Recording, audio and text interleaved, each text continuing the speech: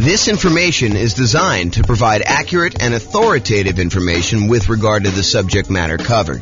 It is offered with the understanding that the presenters are not engaged in rendering legal, accounting, or other professional services. If legal advice or other expert advice is required, the services of a competent professional should be sought. Welcome to the New Haven Real Estate Investing and Real Estate Financial Planning Podcast. Learn all about investing in real estate in New Haven, Connecticut, with a combination of real estate financial planning and modeling with numbers specific to New Haven, plus syndicated, more generalized recordings of live and pre-recorded real estate investing classes. Not all of them specific to New Haven. Be sure to stay tuned after a podcast for a message from our sponsors. Well, good morning and welcome, everyone. I am James Orr, and we've got a really special class today. So today is improving cash flow when searching for your next rental property. And I'm going to jump right into it. This is kind of one of our mini topics. It's one piece of the overall plan we have to improve rental property cash flow, or cash now, depending on kind of how you're looking at it. But this one is really this first section here when you're searching for the property. There's different classes we're going to do on when you're financing a property, different classes we're going to do when you're trying to optimize which strategy to use, different strategies, different cash flow improvement strategies we have when you're trying to improve your property itself. Different ones you use when you're utilizing marketing in order to get your tenant or tenant buyer in the property, different things we do when we own a property, and different things we do while we're renting the property. But today we're going to focus on searching for the property. So let's jump right into it. These are the areas that we're going to cover today. We're going to talk a little bit about selecting the right real estate agent. And it's probably not what you think it is, but we'll talk about that. And then we'll talk about locking or floating your mortgage interest rate. We'll talk about searching for less expensive properties, searching for pretty properties, which is counterintuitive, I think, to a lot of folks. And then searching for properties where the seller is offer seller concessions. And I'll go through some math on that for you. And then we're going to talk about searching for all the different creative financing strategies, like owner financing or wrap financing or subject to or assumable loans or installment land contracts or seller financing. So we're not going to teach an entire class on all those different types of creative financing, but I'm going to mention to you some of the benefits of basically searching out those creative financing strategy. So remember, the focus here is we're thinking about you as buying a rental property in the next 90 days, one that's going to move you toward being financially independent, even though prices may be really high, interest rates may be really high, and rents may be lagging. And so how can we do that to make it more profitable for you, safer, easier, with less risk? So we're going to really look at those things now. So let's talk about agent selection. I think a lot of folks, when I say agent selection, are thinking to themselves, maybe my real estate agent will help me buy the right property. And I think there's a part of that that's true. So you could go find an agent that's going to help you find a property that has a better ratio of rent to price, or a property that's going to have better rent appreciation, which overall is going to give you better cash flow in the long term, or one that's going to be in a part of town that's likely to appreciate a little bit better than another, or one that's going to help you avoid some costs or help you negotiate better and get a better price. I think all of those things are true. But one thing that I do want to focus in on is this idea that in some real estate markets, there are some real estate agents, and it's not everyone, but there are some real estate agents who will voluntarily rebate part of their commission back to you at closing. So imagine for a minute that you're going to go buy a $500,000 property, and the real estate agent is going to be paid by the seller in a lot of cases, but not always, but a lot of cases they're going to be paid, somewhere between 1.5%, 2%, 3%, 3.5%, 4%. It's all negotiated, but in a lot of cases, they're going to get somewhere in that 3%-ish range in order for helping you buy the property. And they're usually paid by the seller's real estate broker via the real estate seller. So if you think about it that way. But in some markets, the real estate agent who is helping you buy is willing to say to you, hey, look, I'm willing to pay you a rebate of my commission that I'm earning on helping you buy the property. So they may go in there and they may earn, 3% of a $500,000 property, $15,000. And in exchange, they're going to give you back 1% of the purchase price, or in this case, $5,000 to you at closing. So once you close on the property, they're going to get $15,000. They're going to take part of their $15,000 and give $5,000 back to you. And this is all negotiated, right? Like some real estate agents will offer this up front. It's kind of like their program. Some real estate agents, you can negotiate getting a rebate back of their fee. And so it's just something to think about. So what I want to talk to you about is why this might be in a cash flow improvement. At first, you might think, well, I'm just getting part of my down payment back. Well, sort of, right? And I think that's true. You are getting part of your down payment back, part of the money that you had to come up with in order to buy the deal. But if you think about it in terms of how it improves cash flow, you might think about it this way. So it's almost like if you got $5,000 back on a $500,000 purchase, it's almost like getting $400 more per month back for a year, plus a little bit more. I mean, $400 per month for a year would be $4,800, and you got $200 extra. So it's really like getting $400 more back. And then at the end of the year, maybe rents have gone up a little bit, and you're not. If you were $400 a month negative, then maybe rents go up a little bit, and now you're not quite as negative after that. So you could look at this as offsetting some of your negative cash flow if you've got negative cash flow on your property. Ideally, we're trying to get you to the point where we can improve it all these different ways where you have very little or no negative cash flow or significantly positive cash flow, depending on your market conditions and where you are and what you're putting down and what your strategy is and how you're doing all this stuff, because a lot of it's variable. But ideally, if you were buying a property and let's say hypothetically it had $400 a month negative cash flow, but you're able to get this $5,000 rebate back from your real estate agent, then for the first year, you're kind of break even. And then after that, maybe rents have gone up. Maybe maybe you're renting a $2,000 a month property or a $3,000 a month property, and maybe rents go up by 5%. I mean, I think that's probably a pretty aggressive growth rate, although we've seen more than that recently. But I think over a long period of time, that 5% per year is pretty aggressive. But if you got 5% on a $2,000 a month property, if I'm not mistaken, that's $100 a month.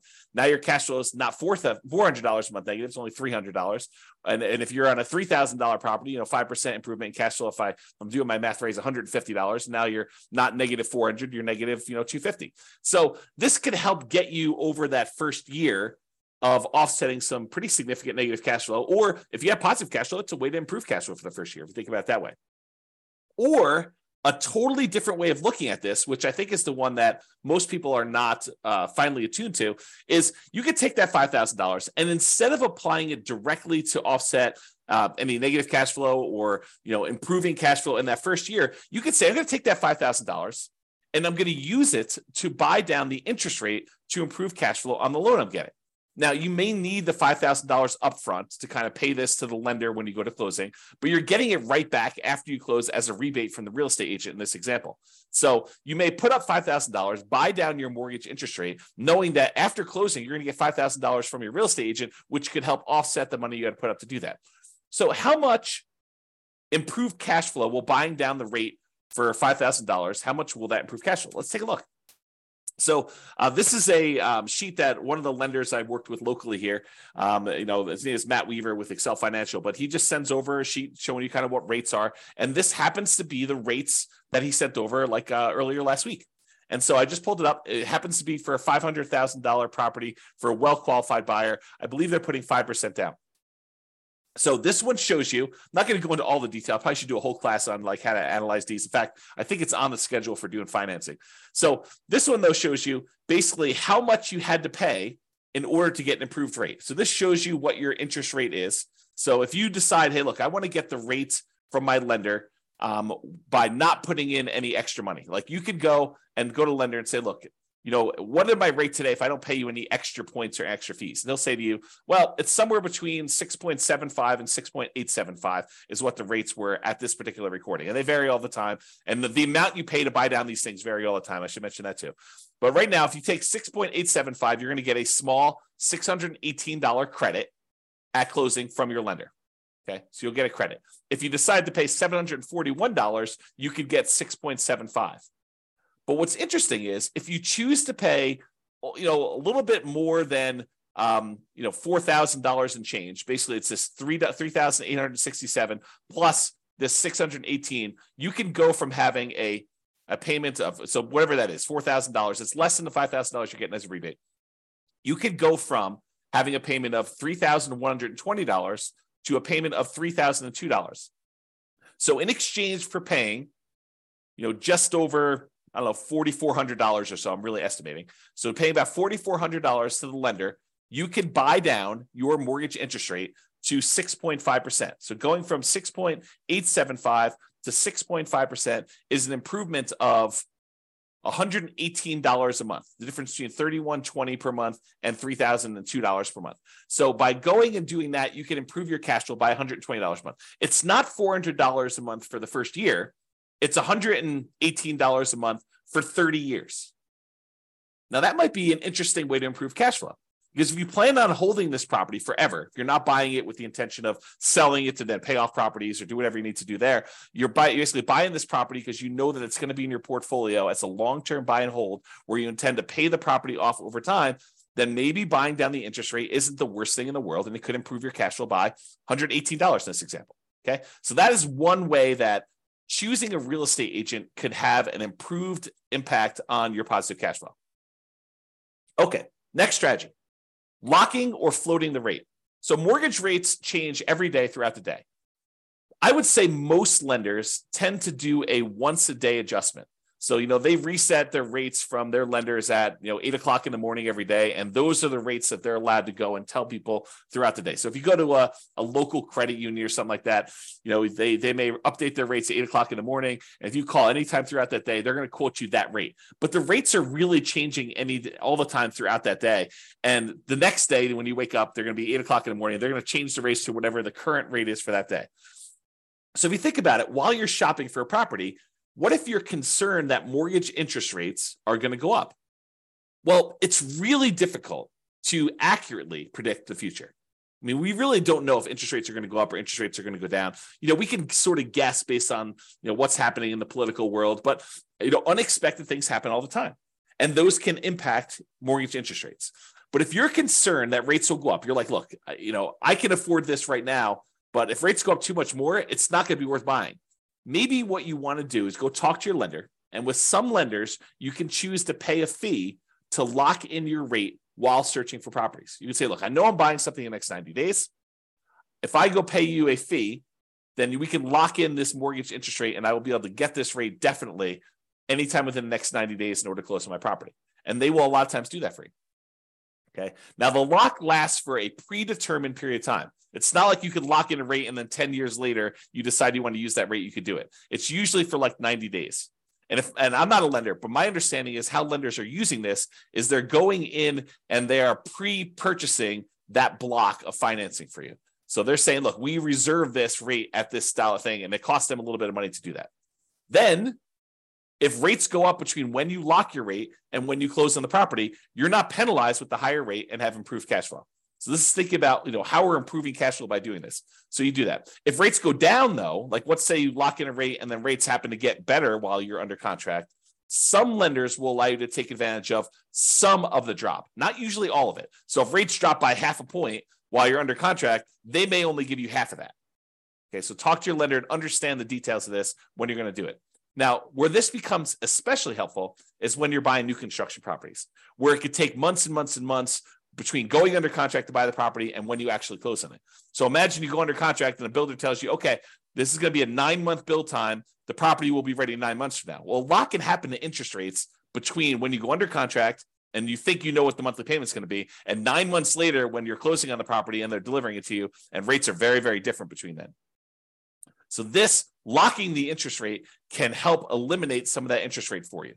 Now, you're going to want to talk to your lender because sometimes locking for a very long period of time is more expensive than what you perceive the risk to be. Now, if rates really jump up, it could have been a really good value play for you to go buy that. But a lot of times we don't know. And so you want to talk to your lender and say, what's the cost of me locking the rate for 90 days or 6 months or whatever you're going to do, and try to work out a plan to see what seems like a good value for you to do that. Let me take a beverage drink here. Okay. So, and this one seems obvious, right? The strategy of looking for less expensive properties. In theory, you think, hey, searching for and buying a less expensive property often means that the monthly payment and the taxes and the insurance on that property tends to be a little bit lower. So if you're able to get similar rent for a lower priced property, that can improve cash flow. And I agree with that. As a really, really rough rule of thumb, for every $10,000 less of an expensive property that you buy, it saves you about $50 per month less in mortgage payment. So if you've downloaded the world's greatest real estate deal analysis spreadsheet and you've analyzed a few deals and you kind of have a feeling for, if I buy this, whatever it is, 400, 500, 200,000, $1 million property in my marketplace, and if I get this rent, I'm going to have $100 a month positive cash flow or negative $200 a month positive cash flow. You could think to yourself, okay, well, I know what a deal is at $500,000 as an example, and I get $2,000 a month rent. If I go buy a $490,000 property, well, that's going to be about $50 better cash flow. Really, really rough math, okay? And so let's talk about where that comes from. So this is based on, I'll tell you the story first. When I was a kid, my father was a real estate agent, and my father told me the really rough rule of thumb was when you finance a property, at the time this was true, $7, the rule of thumb was for every $1,000 that you borrow, it was $7 per month in payment. And so my father would be out, talking to a client, and they'd be like, how much is the monthly payment going to be on this? And so my father could, relatively quickly in his head, take the amount that they're paying, divide by 1,000, and then multiply by 7 in order to get a really rough estimate of what their monthly payment would be. And this is just principal and interest. Okay. And that rule applied when interest rates were in the 7.5 to 7.625% range. Okay, a little bit higher than where they are now. Now, when I was doing real estate brokerage, I'd often give clients a really rough $50 per $10,000 of purchase price rule of thumb based on that 30-year fixed rate loan. And so that's the rule that you're getting here. And that's relatively fairly accurate between 4% interest rates and 6% mortgage interest rates for doing some really rough estimating. It's not exact. It's not like, hey, lender, James told me that if I go and I buy a $10,000 less purchase price property, then my payment's going to be $50 better. No, they actually do the math and they calculate it out. They don't use this rule of thumb. But if you're out shopping for a property, this is pretty helpful, right? You can say, look, this is about the same as this deal I was looking at before. I know what the cash flow was on that. This property is $20,000 less. Therefore, it's going to be about $100 more in positive cash flow. Really rough rule of thumb. Now, this is just principal and interest. Doesn't take into account taxes or insurance or maintenance or anything like that in there. It's just the principal and interest part of the loan, and it's a 30-year loan. And we're assuming that interest rate is somewhere in that 4 to 6% range. So, you're probably going to be a little on the higher range right now if you're in that 6+% interest rate. So it can also be used to estimate how much that cash flow changes. I kind of mentioned that. So if you're wondering where this comes from, here is the actual chart showing you how much a monthly payment is on a $10,000 loan, 30-year loan at $10,000. So it shows you, if you were getting a 2.5% mortgage interest rate, it'd be about $40 a month. Where it gets about 50 at 4.375, it's about $50 exactly. At about whatever this is, almost 6%, it's about $60 per 10,000 exactly. And you can see it goes all the way up here, like I did, all the way up to 10% mortgage interest rate. And at a 10% rate, it's, high $80 for doing that. So you can get a rough idea of what those numbers are if you want to look at them. Okay. Let's talk about seller concessions. So seller concessions is when the seller agrees to contribute some money towards your closing costs. A lot of people think of this as this would reduce how much money I need to bring to closing because it helps cover, things like closing costs or my share of title insurance or, my share of the loan costs or whatever it is. So you could think of it that way. But you can also think of it as a way to reduce your mortgage interest rate. Remember we talked before about getting a rebate from the real estate agent and being able to buy down the interest rate? Well, you could use seller concessions in order to buy down the mortgage interest rate in order to improve cash flow. So let's say you're prepared, you've got enough money to do your down payment, you've got enough money for all your closing costs, and now you're thinking, okay, I really want to improve cash flow. One way to improve cash flow is to say, I want to look at properties where the seller is offering some type of seller concession, which will allow me to use the money they're giving me to buy down the interest rate by whatever amount that was. So if you remember from the real estate agent rebate example, we talked about a $5,000 kind of buy down, a rebate would allow you to buy down the mortgage interest rate such that your improved cash flow by $118 per month for the entire 30-year period. So if you're able to get a seller to contribute $5,000 toward your closing costs, you can improve your cash flow by $118 by taking that money and buying down the interest rate with it. So maybe you want to search for properties where the seller is offering seller concessions. And we haven't talked about it because we're not talking about making the offer yet, but this can also apply to when you're making an offer. remember when you're making an offer, maybe you talk to your real estate agent and you say, look, I'd really like to be able to try to negotiate to get some seller concessions in here and get the seller to contribute some money that you could then use either to offset some of your closing costs and or take some of that money and buy down the interest rate. Okay. All right. Let's talk about pretty properties, kind of building on this theme. So I'm going to kind of walk you through an example here that may be counterintuitive, right? Because I think a lot of real estate investors, they think that buying a property that needs a little work and capturing a little sweat equity is a better deal. For example, let's say you can go find a property that needs $10,000 in work, but you could buy it for a $30,000 discount. So if you think about it, you're going to go in there and you're going to find a property. It's kind of rough, needs a little bit of fix up, needs some kind of attention to stuff. But for $10,000 out of pocket, plus maybe some of your sweat labor, kind of your effort doing it, maybe $10,000 in hard cash and materials and goods and stuff like that, you could buy this property.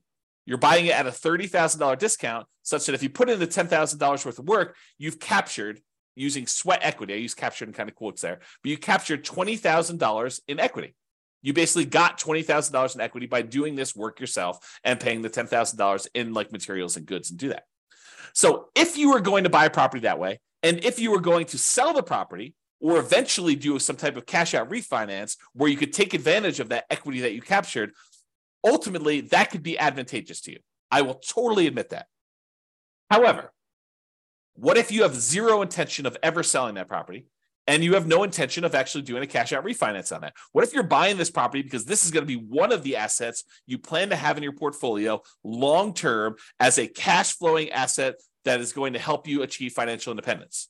Well, if you're thinking about it that way, does it really matter that much that you captured $20K in equity? Well, maybe. I mean, buying a property at a $30,000 discount, it does improve cash flow, right? Because you're basically borrowing less. So a $30,000 discount means that you're likely saving about $150 to $200 per month in cash flow. How do we figure that out? Well, it's that rule that we just talked about, right? It's this little chart that we showed, how much you save on a $10,000 payment. Well, if you're buying a property for $30,000 less, it's three $10,000 groups. And we estimated, in this 6.25% interest rate, it's about $60-something, low $60 a month. So times three, because we got three of these, and that's about $180, maybe $190 a month. So I'm estimating here that it's in that $150 to $200 per month cash flow range. And it depends on the interest rate, what it's going to be, okay? Because we're borrowing less, okay? That's how we got that number. But what if instead of doing that, because $150 to $200 a month isn't bad. But what if instead of doing that and finding a property that needs work and having that extra $10,000 that we have to have on the hand in order to do the work and then doing all the labor ourselves and kind of putting in all effort, what if instead of doing all that work, we said, look, I'm just going to find a pretty house that doesn't need any work. And I'm not going to worry about getting a discount. I'm just going to buy a house that looks nice, is ready to go, it's rent ready, or I'm ready to move in and live there for years and no matter, whatever we're doing there. And I use that $10,000 that someone else might use to do the work and capture $20,000 in equity. And I'm going to take that $10,000 and instead of doing work, I'm going to buy a pretty house and I'm going to use that money to improve my interest rate, to buy down my interest rate instead. What does that do for cash flow? Well, that's interesting. So using that same chart I got from my lender, instead of using the $4,000 or so that I used before when we had that rebate from the real estate agent, I said, well, I could pay about $10,000 as a discount. And that improves my interest rate from, somewhere in this 6.875 to 6.75 all the way down to 6%. So I bought down my interest rate for a 30-year loan for the entire duration of the loan. It's not a temporary buy down. This is a buy down for the entire loan. But I do that, and now my payment goes from $3,120 a month to $2,848, an improvement of $272 per month. Now, before, if I had done the work, I would have had more equity. But what does equity do for me? If I'm keeping the property long-term to buy and hold, it doesn't really help me at all, right? It does improve that cash flow because I bought it for $30,000 less. But instead of taking that $10,000 to capture $20,000 in equity, I took the same $10,000 and I've now improved my cash flow by $272 a month instead of about $180 a month. So it's almost $100 more improved cash flow by doing it this way. And you bought a pretty house, you didn't need to do any work. I don't know. Seems like it's something to consider. So talk to your lender about buying down the interest rate and how much it would cost and run the math and say, Is this worthwhile doing? All right, let's talk about some creative financing stuff. So I've kind of grouped all these together because you could search for properties that are owner financing, or search for properties that you could take over a loan, or search for properties where you could lease option it if you really want to get creative, or wrap financing, or subject to, or agreement for deed, or bond for deed, installment land contract, or all those different things. What I've basically done is I've grouped them all together and said, look, you can search for properties where you're able to get non-traditional financing. You don't have to go to a mortgage broker anymore and do all this. So I'm going to just very briefly, because this is not intended to be a class in creative finance, I'll very briefly run through what the differences are between these, and so you understand them, and that way you'll understand it. And then I'll kind of like make like one or two comments just on these in the terms of using this as a strategy. Okay, so owner financing is when a seller owns a property free and clear. They do not have a mortgage on it, and you go to them and say, I'd like to buy your property, but I would like you to act as the bank. I'd like you to deed me the property, and I will actually make payments to the property for you. I make payments to the property to you as if you were the bank. And then once I made the payments, you release your kind of deed of trust on the property, your security instrument, and then I own it free and clear. Okay, so that's the idea behind owner financing. Basically, the seller acts as the bank. With wrap financing, the seller is sort of acting as the bank, but they still have a loan in place. So you're going to go buy a $500,000 property, and they still owe $200,000 on that. But the lender, the seller says to you, okay, I'll tell you what, you make me a payment as if you're buying it for $500,000. I'll take part of what you pay me. I will pay the underlying loan of $200,000 that I still have, and I will keep the difference. So that's wrap financing. You're wrapping an existing loan that already exists on the property. Okay. Loan assumption. There are certain loans that are assumable, FHA loans, VA loans, as two examples, where you could go in there, and it's usually as an owner occupant, but you go in there and you formally go to the bank and say, I would like to qualify and formally assume all responsibilities for this loan. And by doing that, you're able to capture these really low interest rates we had over the last 5 years or so. So you can go find an FHA loan at 3.5% or 3% and buy it instead of getting a new loan at 6.5%. Okay, so the idea is you can go get these really attractive loans that are already out there and take them over by formally assuming them. And it could be a significant way for you to improve cash flow. We'll talk about a little downside to that here in a second. You can go in there and find a rent-to-own program. Let me take another sip here. You could go find a landlord who's tired of being a landlord and say, look, I'd like to rent the property, but I would like ultimately the ability to own this at some point in the future. I'd like an option to buy the property a year or 2 or 3 or 5 down the road, or I would like a purchase contract to be able to buy the property that is a year or 2 or 3 or 4 or 5 down the road that I could use to buy the property from you. So I'm going to rent it from you for a period of time, and then I'm eventually going to buy it. And you could do this if you're an owner occupant, or you could do it if you're an investor who wants to then sublease the property to someone else. So that's the kind of rent-to-own, lease-to-own, lease option, lease purchase family. And then you have the agreement for deed, bond for deed, contract for deed, installment land contract. This is sort of like a car loan where you don't get ownership. You don't get title to the property until you fulfilled your obligation, but you have a contract in place that says, if you make these payments for this period of time, at the end of that period of time, I will then give you a deed for the property. So it's a kind of a variation on owner financing that more protects the seller in a lot of ways, because they don't give you ownership of the property until you've done what you agreed to in the agreement, whatever that is, agreement for deed or bond for deed or contract for deed or installment land contract. And then finally, subject to is when a seller deeds you ownership of the property and they leave their existing loan in place. It's sort of like a subset or variation on wrap financing.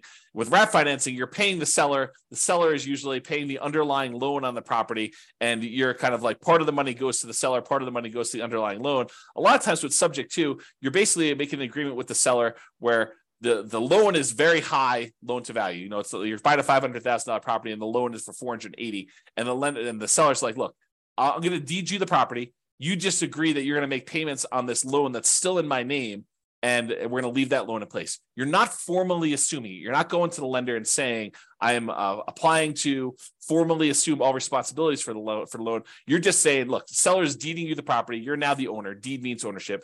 They're deeding you the property. Now you're making payments on the underlying loan to this that the seller has on there. And the loan is staying in the seller's name. Okay, so that's an overview of creative financing. And you can see why these might be more advantageous because, and there are probably exceptions to everything I'm about to say, but they tend to be more flexible in negotiating financing terms. If you go to a traditional mortgage broker and you start haggling with them over getting you a better interest rate, They're probably going to say, no, this is the rate we got. This is it. No, there's no negotiating. But if you go to an owner, they might be much more willing to say, hey, look, interest rates right now are 6.5, but I'm willing to, do financing at 5% or 8%. I mean, it could go either way, right? So you could possibly negotiate improved interest rate and loan terms. Okay. You could say to them, I'd like to pay you interest only for 5 years, and then I'll do an amortization schedule where I'm paying you a little bit more, including principal on the loan. You can do all that stuff with a seller if you're doing creative financing there. And then assumable loans. So you could formally assume a loan with a better interest rate than you could get now. That's really the appeal of it. These loans tend to be assumable for owner occupants only.